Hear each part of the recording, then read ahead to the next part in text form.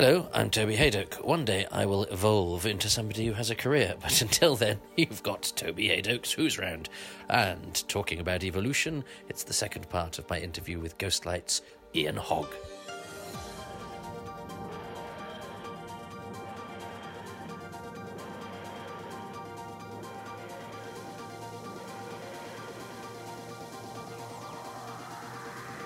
I count myself lucky because I've had such a breadth of stuff, I mean. And they've always come out of the blue. This is my kind of mystical thing. Because I turned up for a job about a Jack London story. A man and a dog freezing to death in the UK. Oh, this is the film. This is the film narrated by Orson Welles, yes. No. Orson Welles narrated. Yeah, and this marvellous guy called David Cobham was a wildlife photographer and had actually won a prize and also done movies. I mean, fictional movies. Talk of the Otter. And I went to interview with him. We got on very well. And he said, right, well, I'd like you to do the part. And you're going to have to work with a dog. And we've got 2 puppies, husky puppies, out there in Whitehorse and with a sled dog owner called Fred Stretch. And he's going to keep them pretty pristine of human company so that you're going to arrive and they'll love you and we'll have a dog because you have to follow me free and all that sort of stuff. And we arrived in the Yukon and with a lot of trauma, actually. All kinds of things happened. My mother died, all kinds of things. And I ended up, and David revealed the fact that I was going to live with the dog in a log cabin about 12 miles from the hotel, which is where they were all bloody staying. And that didn't faze me all that much because I like an outdoorsy thing. And so we went to collect the dogs. And we got into this slidey door thing, 4 of us, and went out to Fred's caravan, mobile home. And we knocked on his door. And there was this, as I speak to you now, I can hear the voice saying, "What do you want?" And David looked at me and said, "We're David Cobham. We come for the dogs. We come for the dogs." "Dogs? What dogs?" "My dogs are out by the stretchway. Yeah, here's a key and you take them out there. Choose any one you want." "What about you, Fred?" "Ah, stuff it."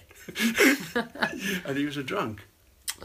And we went out and he had something like 12 and a half dogs, huskies, staked out just in the snow off the freeway, the Alaskan highway, which was, at that stage in the 70s was just a big dirt track.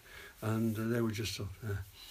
And we arrived, and they're very intimidating animals, huskies, believe me, on chains and things.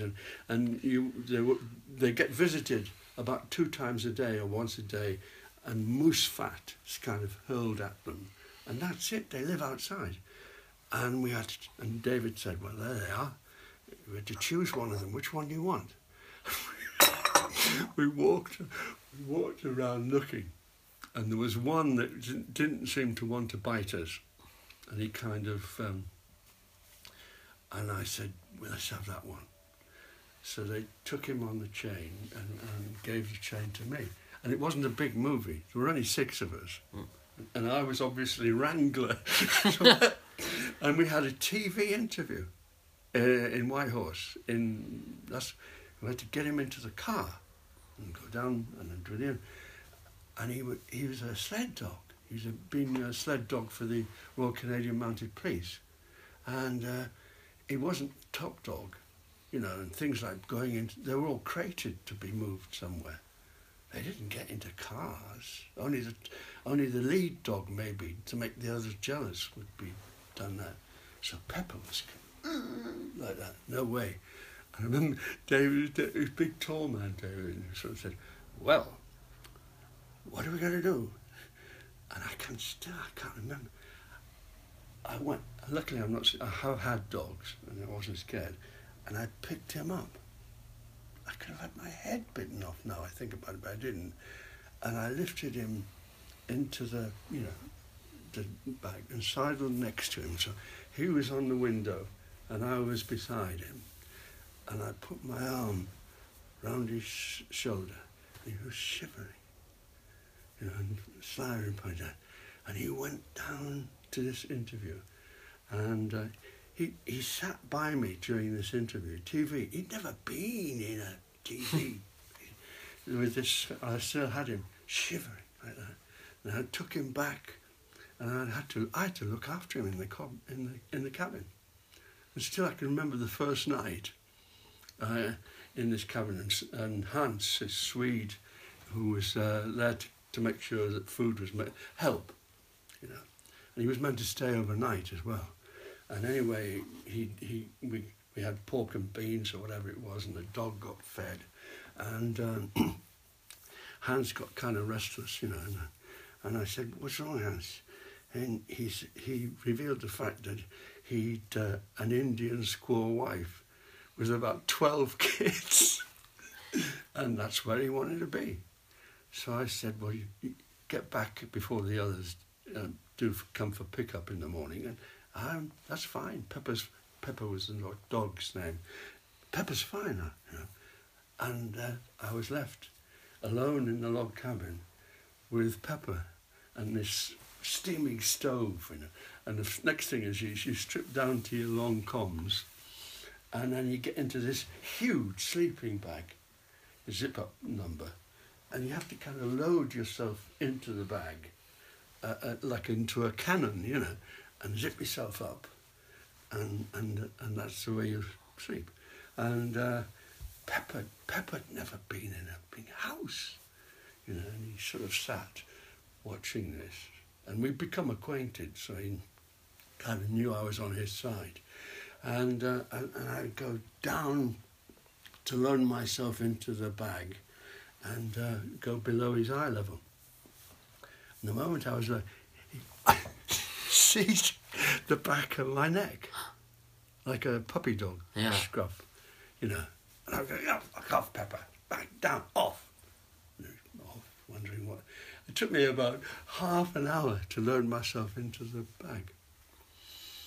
And eventually we settled down, because I did this for 6 weeks. Yeah. And eventually I had him, he was running free on this, he was having a ball. I used to take him out into the bush, as they call it, the forest. Yeah. And he'd come back, and that's one thing huskies aren't all that good with, because they're usually on, Sure. On yeah. So when they're let off, I said, wow, and he kept coming back. That was magic.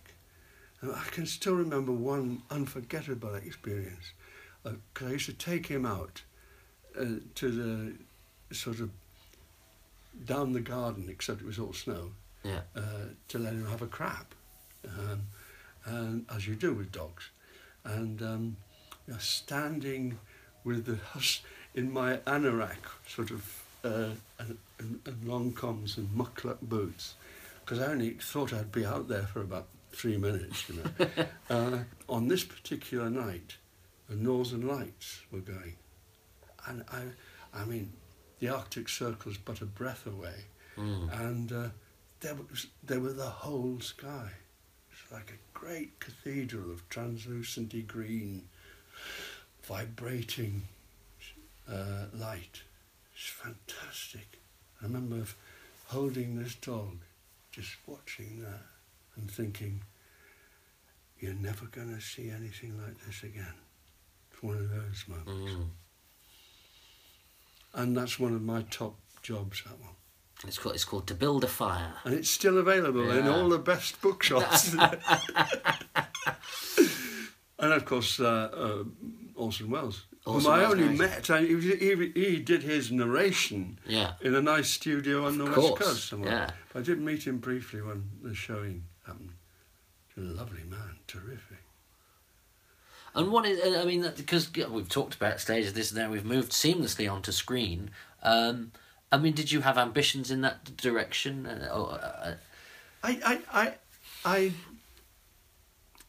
Yes, I did. And it's only when I began to not feel comfortable with the big system. My experience, my first film experience, really, was Peter Brook playing Edmund for him, King Lear, and that was indeed a movie, but there was none of the kind of flam about it. Sure. It was just very, very to do with making the film and getting on with each other. Mm-hmm. And then the next job I had, I thought, now I know movies. Yeah. You know? And I got a terrific job. I've never been paid so much in my life. And I was still sort of on the payroll of the RSC. I was getting a basic. Yeah. But my expense, it was all filmed in Austria. My expenses for The Last Valley, which is what it was called, were bigger than my RSC salary. Expenses. And, and I had a horse. And the part I played was Omar Sharif and Michael Caine. Yeah. Rated horse that was identifiably mine, so nobody else could use it. And on the days off, of which there were many, because it wasn't a huge part, I had this Lipizzaner broodmare, beautiful, grey, heavenly creature, and I'd ride through the larch trees. So I thought, this is fantastic. The only thing I hadn't seen, and was all fresh to me from that experience, was how we actors behave awfully to each other on the set. I mean, and the people involved knew a great deal more about acting than film acting than I did. And I remember 8 of us had to rush down this slope to rescue Michael Caine, who was up to something with his heroine, in this cabin. And we were meant to burst into the room and a scene would happen. And that would be filmed in Shepperton in 6 weeks' time. Mm-hmm. So the logic of the group was that first through the door gets a good shot position. And I saw people tripped up, and I couldn't believe it. You know, it was where all the kind of aim for integrity and reality that I've been drilled with in those previous things was up. And I remember this impossible Swedish actor whom I had a scene with, whom always did something to upstage you. So you would do this intense scene and he'd do something. And I was meant to be playing Michael's second-in-command sort of sergeant-y figure, this mad Cossack figure. I had a knife in my hat. and a lovely horse, let me tell you. I mean, that's added to my equine thing, love. And I just sort of couldn't believe the hierarchy. No, certain actors you didn't speak to. If Omar was going to speak to you, it was like some member of royalty going to sit by you. He didn't push it, actually. He was very down to earth. But and Michael Caine, he was very straight. No, they were great. But the ones that got my goat were the kind of assistant producer, the kind of enclave of, for want of a better word, backstage staff, who were actually assembling your life and your subsequent development, possibly.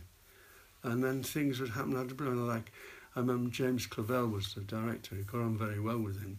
And he got a big American movie sort of casting director type man, Harvey, somebody, who to come. And he said, I'm having him to supper. So you come and I'll introduce you to him. And of course, I didn't realise that this was enviable situation. Yeah. And I couldn't handle it. The fact that he was sort of in testing me out in that way. Yeah. What kind of guy are you? You know, grated badly with me. And then my agent got contacted by the studio.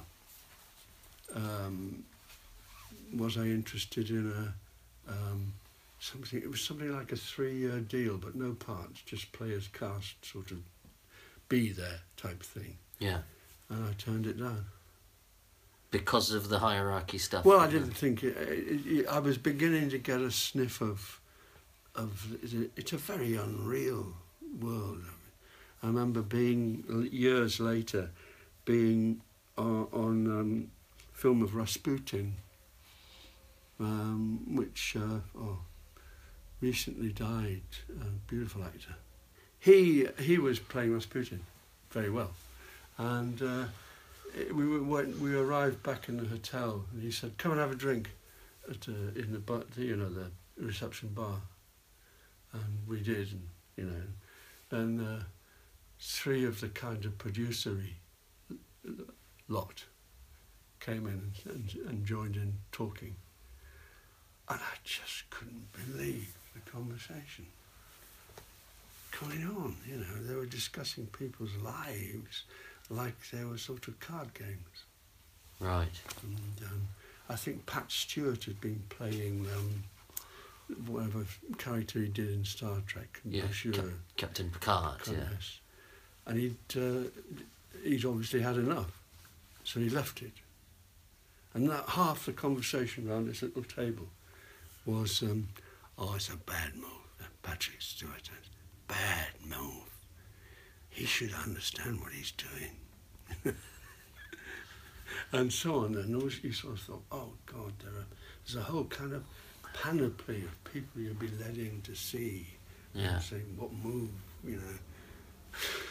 And it was just too complicated to even contemplate as a possibility, Sure. So no. Not for you? Not for me, no. Television, on the other hand, seems far more down to earth than that. For about mid-1980s to the mid-1990s, or not, television is very good to me. And I did like that. Because those days of television, I had this sort of 2 lines. I had the Rockcliffe Babies. Yeah.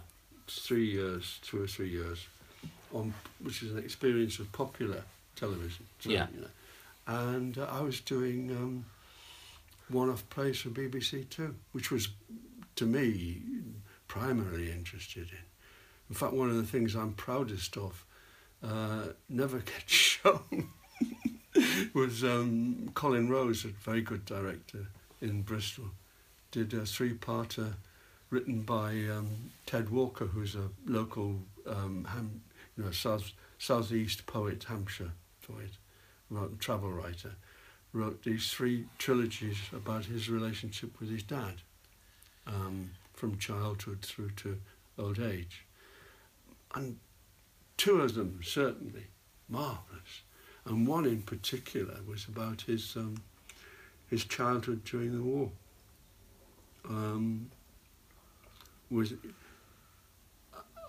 Which should be shown because it was just such a portrait of an 8-year-old kid, and the war, and all that entailed. And Lou Gray didn't. I don't know. You thought, why don't they repeat it? It was good. And they were the good top writer, Ted Walker. Colin Rose had just done several very successful pieces for the BBC Bristol.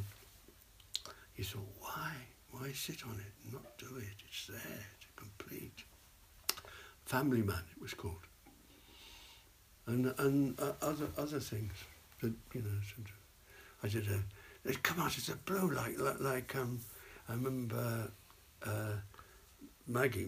I had a very unfortunate. My father was a Scot, very Scot. I mean, and his preoccupation, his doctor, his preoccupation was that his children, me and my sister, should be brought up Scots as opposed to Geordies, which is what my mother was. I was born in Newcastle. And so I thought I was Scottish, you see.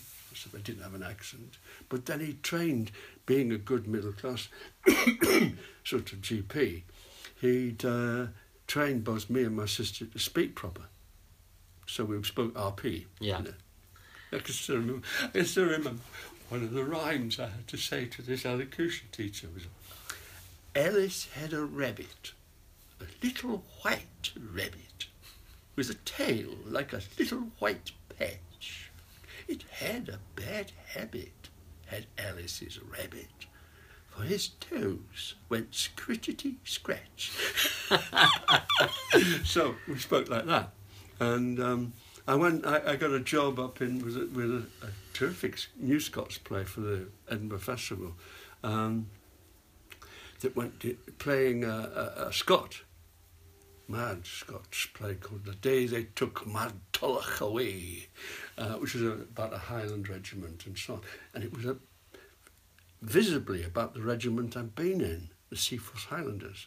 And I got on like a house on fire with the writer. We just shared tales of the Seaforth. But I didn't get on very well with the Scots, who thought, this Sassenach taking our best part of this. And I lasted a fortnight, and that was it. And I went home swearing I'd never work in Scotland again. Really? Oh, yeah. You took yourself out of the production? Well, it was half and half. I mean, I think I remember I lived in London at the time, coming back to see her for a brief sort of Sunday and back scene. And when the witching time came to go and get the sleeper mat to Edinburgh, and I got there on the Saturday, left on the Friday, got there on the Saturday. That's it, we had a reasonable Saturday. And then time coming to get the transport back, and I remember sitting to see her and saying, I don't want to go back. It's misery there. Okay. So, and all the Scottish faces were there, you know, the Roddy Macmillan was playing a ghost and hardly contacted me at all. He just looked at the floor. And, a terrible time. And the phone rang and the director said, he lived in Knightsbridge. And he said, I'd like a chat with you. Can you meet? Have a beer. And we met in the Knightsbridge Hotel, have a beer. And I think I'd only been sitting there for about 2 minutes. And I said, I don't want to go back. Misery. He wasn't quite as crude as saying, I think you're absolutely right. But he did, and I didn't. Wow. And years went by, and I never worked Scots again. And eventually, livery bills have to be paid, and I had this horse, as you know.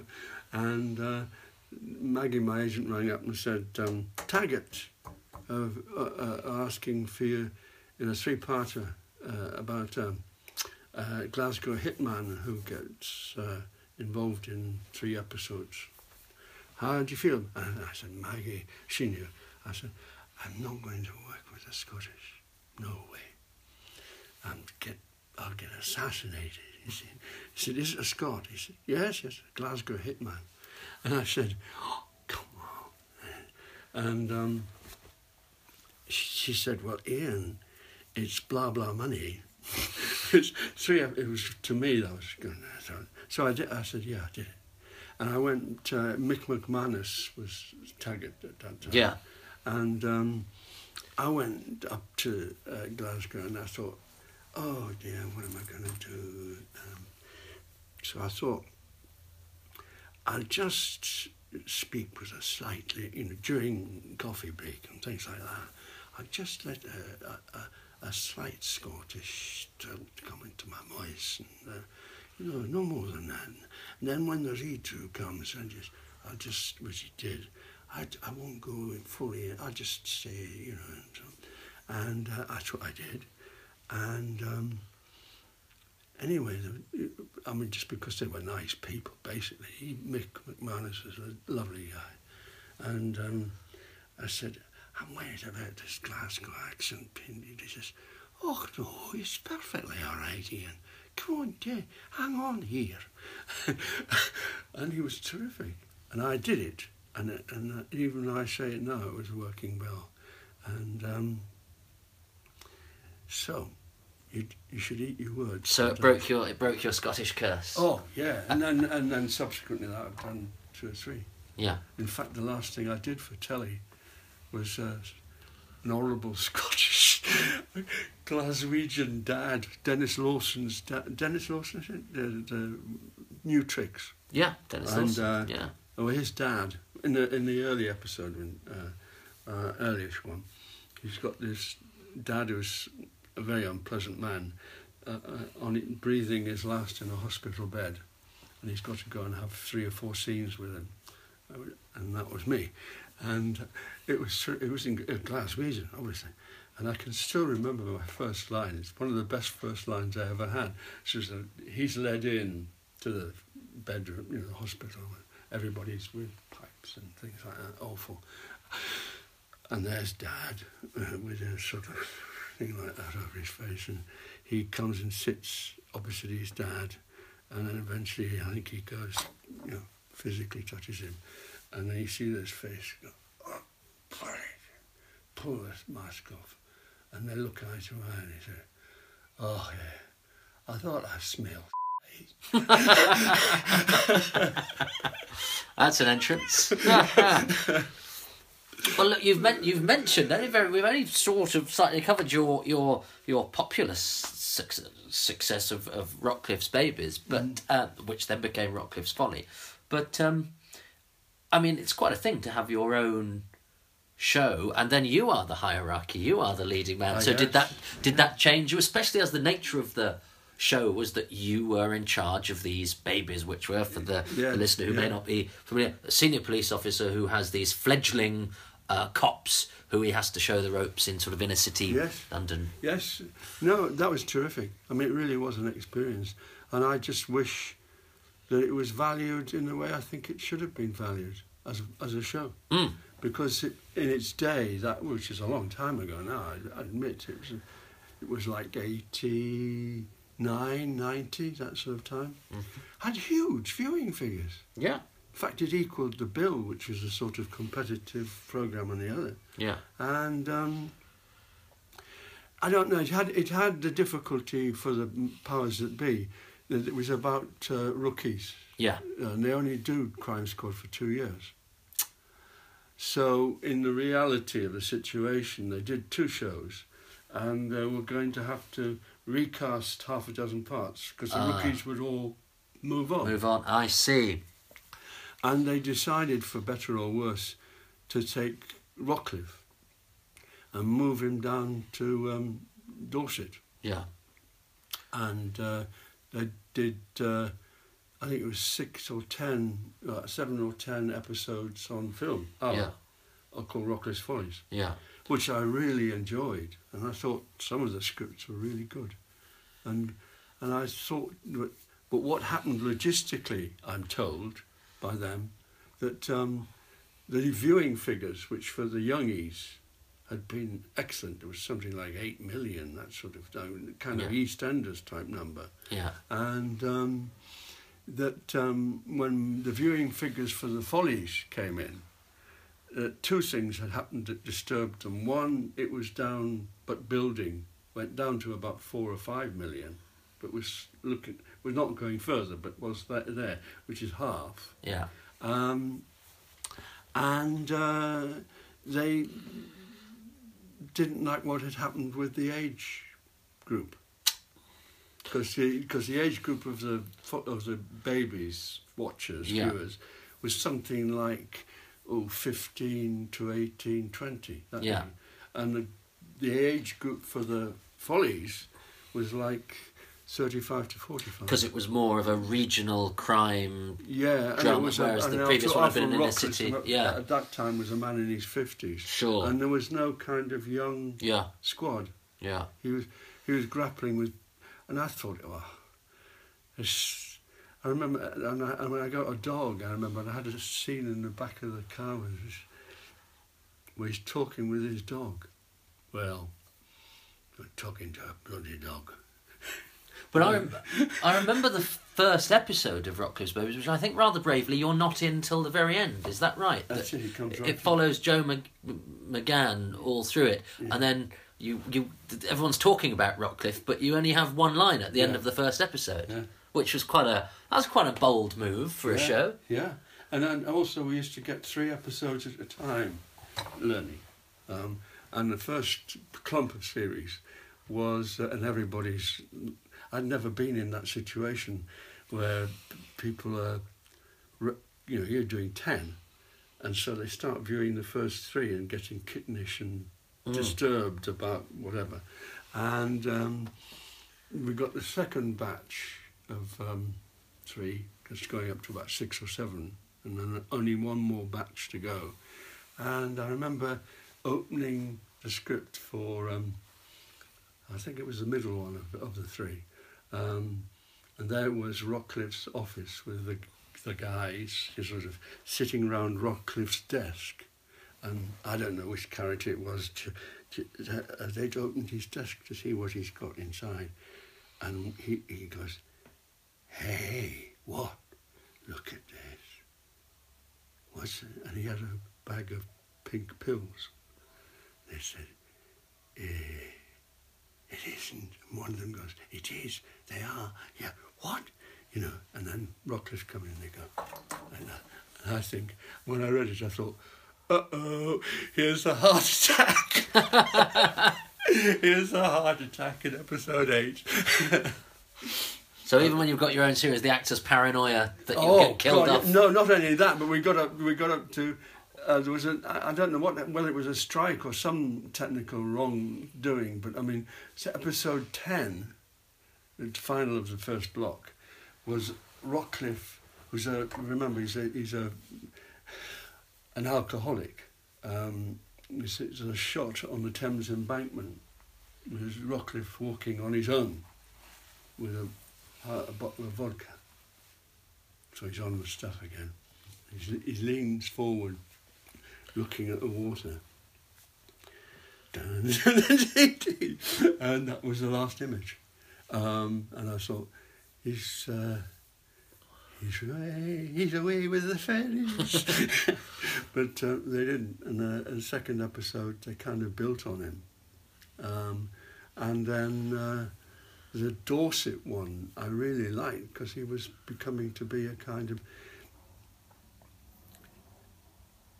fully fledged sort of figure with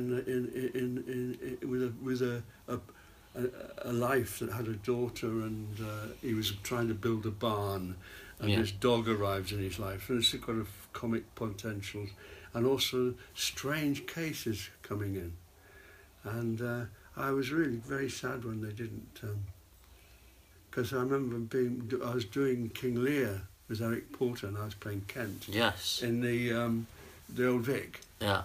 And Ronnie Cox, I think, was a regular BBC producer who was just very keen on getting a further series. That was all in the air, and he, on a couple of occasions, he said, "Well, it's on here. It's on. We've got 6 scripts." Blah, blah, blah, blah. But it didn't happen. Go any further. They did it. They dished it in, and they brought in a series about 2 girls, 2 girl detectives. Right. I was quite sad about that. But also at the same time, I was contemplating, God, what happened if it suddenly got a sort of Bergerac longevity? Well, whether I would. Would you have stuck with it or not? No, I was beginning to get to that stage where you think, God, I've done this door opening bit so many times, where you begin to sort of think, I can't really. So I was very interested in the Follies thing because it had all kinds of variation possibilities. Yeah. And I was disappointed when it didn't flower. And And then paranoidly suspicious when a programme which was extremely successful, because he's a very good actor, called Wycliffe. Yes, Jack came Shepherd. out literally within the year. Yeah. And they would have been very alike, because Jack's character was very like that. Yeah. So the paranoid part of me goes, I bet there was some kind of shenanigans going on. I don't think there was. It was just one of those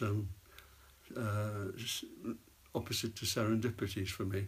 Yeah, which is the meat and drink of an actor's life. I'm interested, because you said you were doing that King Lear with Eric Porter, and I noticed that Paul Rogers was in that, who is an actor that tragically nobody really talks about, terrific. Because he didn't really do the television route. No. He just stayed in the theatre and played. He was the first Max in the Homecoming, all these Royal Shakespeare Company parts. But nobody talks about Paul Rogers now, sadly. Because it's all it's so ephemeral, because theatre of its nature. Well, what about Schofield? I mean, they did. But it always sort of grates a bit with me that Paul died, and indeed there was a great deal of respect and so on.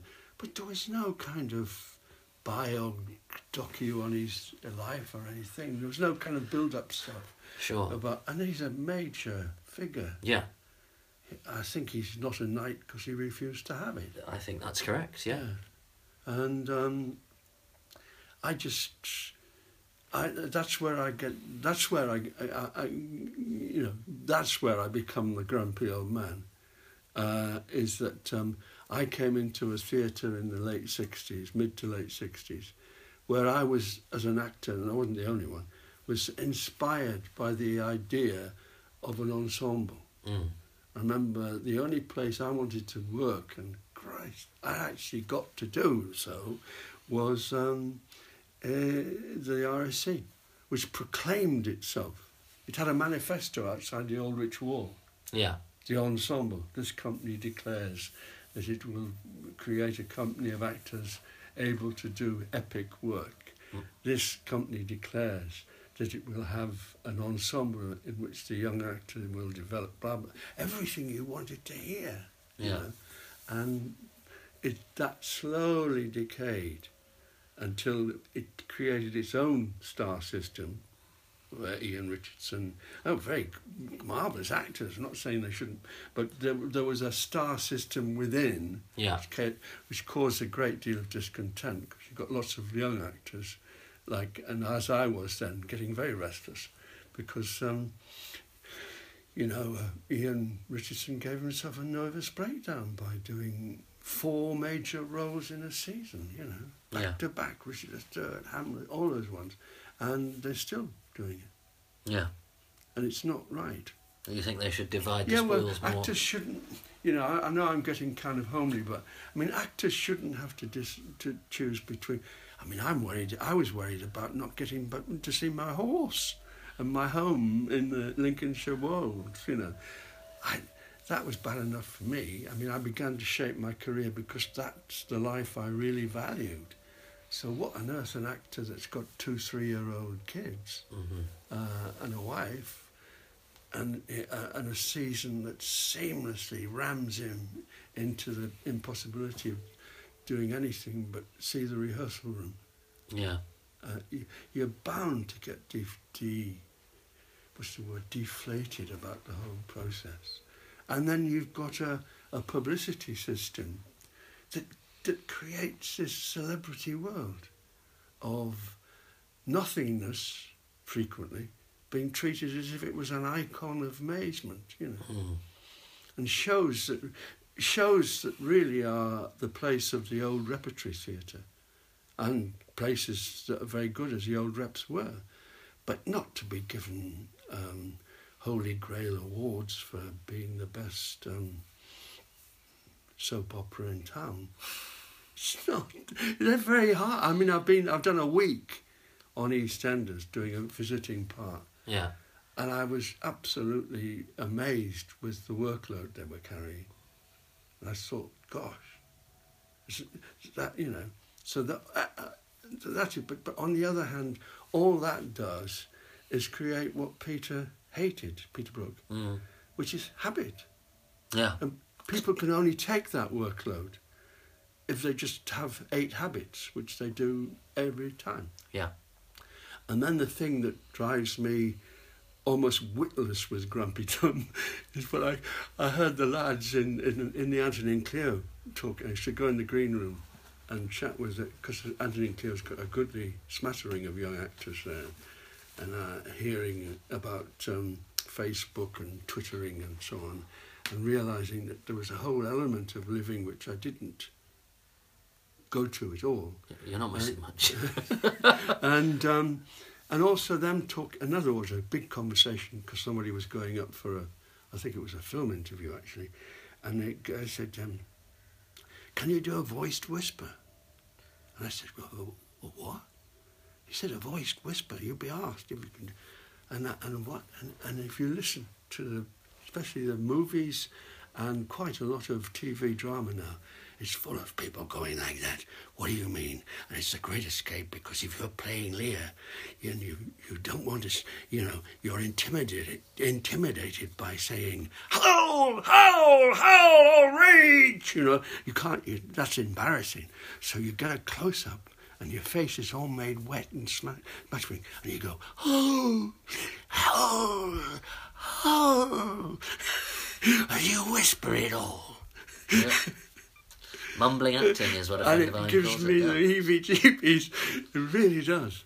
Yeah. Especially when you hear somebody like Sco, whose voice was one of his prime instruments. Yeah. It's counterintuitive to the great traditions of he classical could acting. I remember him once we did the climax of US, the Peter Brook show, which was in repertoire, with the Staircase, which was a new play in the Aldrich season, and Paul Schofield and there's a marvellous actor called Patrick McGee. He's one of my heroes. Yeah. Terrific. Well, he was never knowingly underplayed, was he? No way. But they were playing 2 hairdressers, and it was Sunday, and they were sweeping up. And Schofield the play started with a long silence of this old hairdresser's shop, and Schofield's character was sort of on a couch, sitting like that, and McGee was kind of doing a sort of brush job, and long silence. And on this particular occasion, we released a dozen butterflies into as the ultimate sort of scene of US, and they got stuck in the roof, and they never got rid of them. And during frequent occasions, during subsequent shows, a butterfly would appear. And Schofield had it as long as like that, and a cabbage white came fluttering into the light and went and landed on his foot. And there was just the right amount of silence. You heard Schofield's voice say, "Funny day, Sunday." And that's what I can't imitate him, but that's the voice he got. "Funny day, Sunday." He had that ululation, that throaty lilt, didn't he? And they had a marvellous show called The Thwarting of Baron Bolligrue, which is when he was just voiceover. He was the dragon in the cave. And I can still hear Sco's voice going, "And Bolligrue, Bolligrue." And the opening scene in King Lear, which on stage was even better on film, but you've got this kind of throne, all kinds of preparation for court are happening, and Gloucester's doing his introducing Edmund bit, and there's this throne in the middle of it all, like an upturned coffin or something. You don't know who the hell's inside. All you hear is 2 horny hands outside on the handle, and no face. And then the time comes, and I still remember this face comes forward. "Gloucester, Gloucester, call forth the lords of France and Burgundy." This is bored old man. It was absolutely right. You could just see the immense amount of boredom with the whole. He just wanted to go hunting. And it was extraordinary. Yeah. Well, you worked your last bit, or latest season at the RSC. You played a Doctor Who's father. You played David Tennant's Capulet to his Romeo. I did, yes. So did he have the star quality that he's Tennant? Yeah. David. Yes, he does, doesn't he? Yeah, he's very much. I haven't seen his stage work recently, but he has. What my old teacher Yat Marmgren used to say is, "Oh, Ian, whatever you're playing, you must play with free flow. Even if you're King Lear and you're pulling your eyes out, you must enjoy it." And that's what he does, Tennant. You can feel this kind of glitter of. And that's what Schofield had. Was that kind of Schofield enjoyed being there, even when he's walking past me 3 minutes late, and it's his fault. He goes, "No." Well, and what about you worked with Patrick Troughton a couple of times on your tellies, didn't you? David, who was in Lorna Doone. Yeah, terrific. He's a lovely man.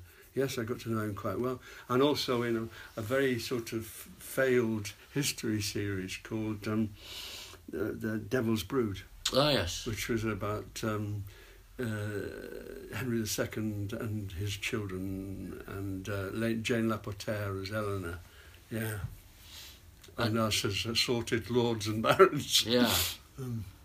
Because Troughton's difficult to put your finger on him because the characters he played were also sort of mercurial, and he very rarely gave interviews. So he's always been this sort of slightly enigmatic figure. Troughton. He's an interesting. Yes, he did. He played not Carver Doone. He played the scene in Lorna Doone. Yeah. He played the senior of the Doones. Yeah.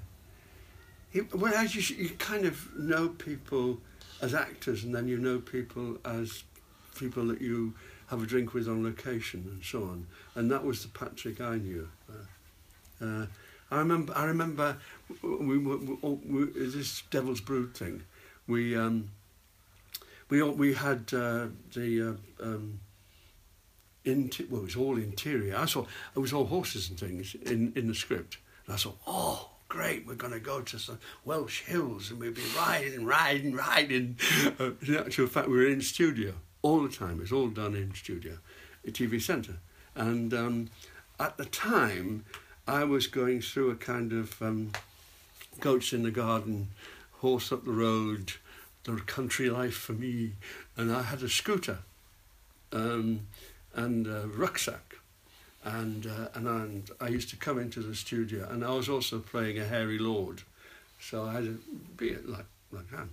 And I would go, and you had to report into the two men on the gate to get okayed, and then you could drive to a little motorcycle park up there. And I was there for all the episodes, and I was there, and every single time they stopped me. They made me take my rucksack off, and I was really pissed off. And I was talking over a cup of coffee, regaling this fact to Patrick. And he said, "I'll tell you what to do, Ian. Do one of two things. Get a taxi next time. Just get a taxi and see what happens." And I did. I got a cab. Cost me about £6 in those days. That was like 12 quid. And they hardly looked at me. Straight in. And Patrick said, "What's that?" He said, "Get a car, Ian. Get a car and your sufferings will be over." And it's true. They would go through people who looked a bit like sort of plebs. Yeah. That's all it is. Would get done over. But the vehicle gave you status. Yes. Ah, very good. Those are sometimes the tricks you need to learn from a fellow actor, aren't they? But he did, yes. And he was right. Well, look, I've taken up far more of your time than I promised I would. So do you have any more memories of just the making of your Doctor Who and with Sylvester and playing that? It's a great part, the lead villain in a Doctor Who. I just the thing I remember. Actually, the thing I remember most was something. I mean, I did like. First of all, the organised chaos of doing a Doctor Who. I mean, they were editing on the spot. The actor dexterity that was required was amazing, and my two classic images of it, and one which is just magical. I thought she was marvellous. Was Kate Schlesinger, who played the young girl, sitting at the piano, singing. I take them to the zoo. That's the way to the zoo, That's the way to the zoo. And she's just magic. And the other was John Nettleton transforming into a monkey. It was beautiful. Beautiful stuff. There's an awful lot of extremely good work gets done in the context of that show. Yeah. Because people are, encouraged to be quick-witted and take risks and go for it, and they do. Well, look, you've very kindly given a lot of your time. I've been hanging on your every word, and I know the listeners would have been so. And because you've done it for no financial recompense, and the listener hasn't paid for this, we ask them to donate to a charity, which you get to nominate, Ian. So what's your charity of choice? Well, I know that because I in fact, I read ghost stories for the local sort of community in aid of various charities. And the thing that I did was... Alzheimer's. I like that. And I will do a link at the end and lead them to a website where they can donate. And the final question is, this podcast was originally very nominally formatted to celebrate what was then 50 years of Doctor Who. Doctor Who is now 53 years old. It's in its 53rd year.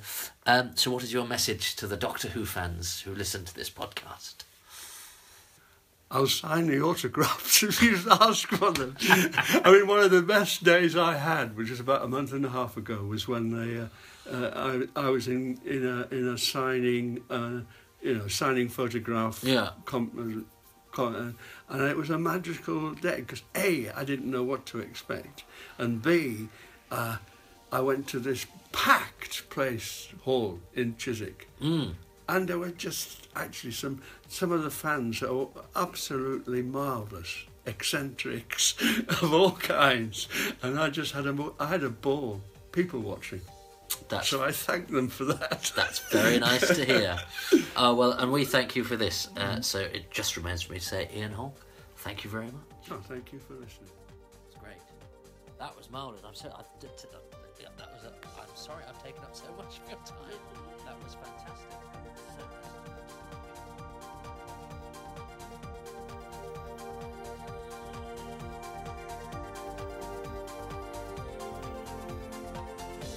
Thanks to Ian, who just said Alzheimer's, didn't specify a particular charity, so there's a couple here. There's alzheimers.org.uk, that's the Alzheimer's Society, or alzheimersresearchuk.org, that's Alzheimer's Research.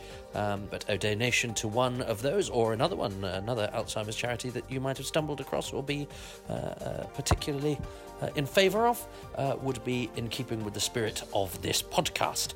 Of which there will be another edition next week. My thanks to Paul and Dexter from Phantom Films, who recommended me to Ian, and to, of course, Ian himself, for giving me a fantastic load of time, and also gave me the brilliant insight into the actor Martin Boddy, who plays Walker in The Sea Devils, who, amongst many other aspects of his career as a character actor, also sang at Alistair Crowley, the famous devil guy's funeral. So there we are. The funny politician from the Sea Devils sang at Alistair Crowley's funeral.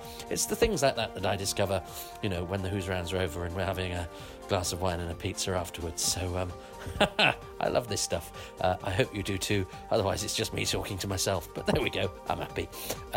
See you next time. Cheerio.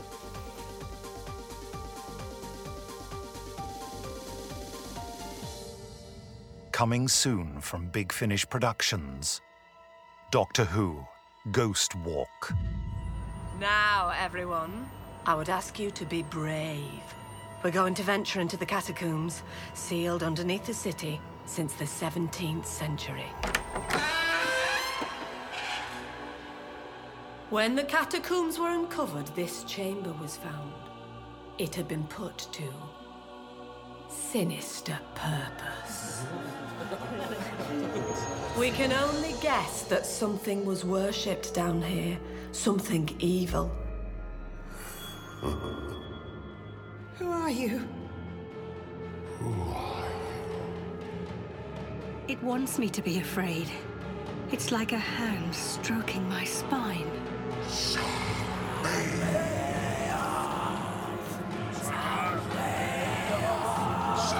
You can sense the energy on me, can't you? Because I've traveled in time.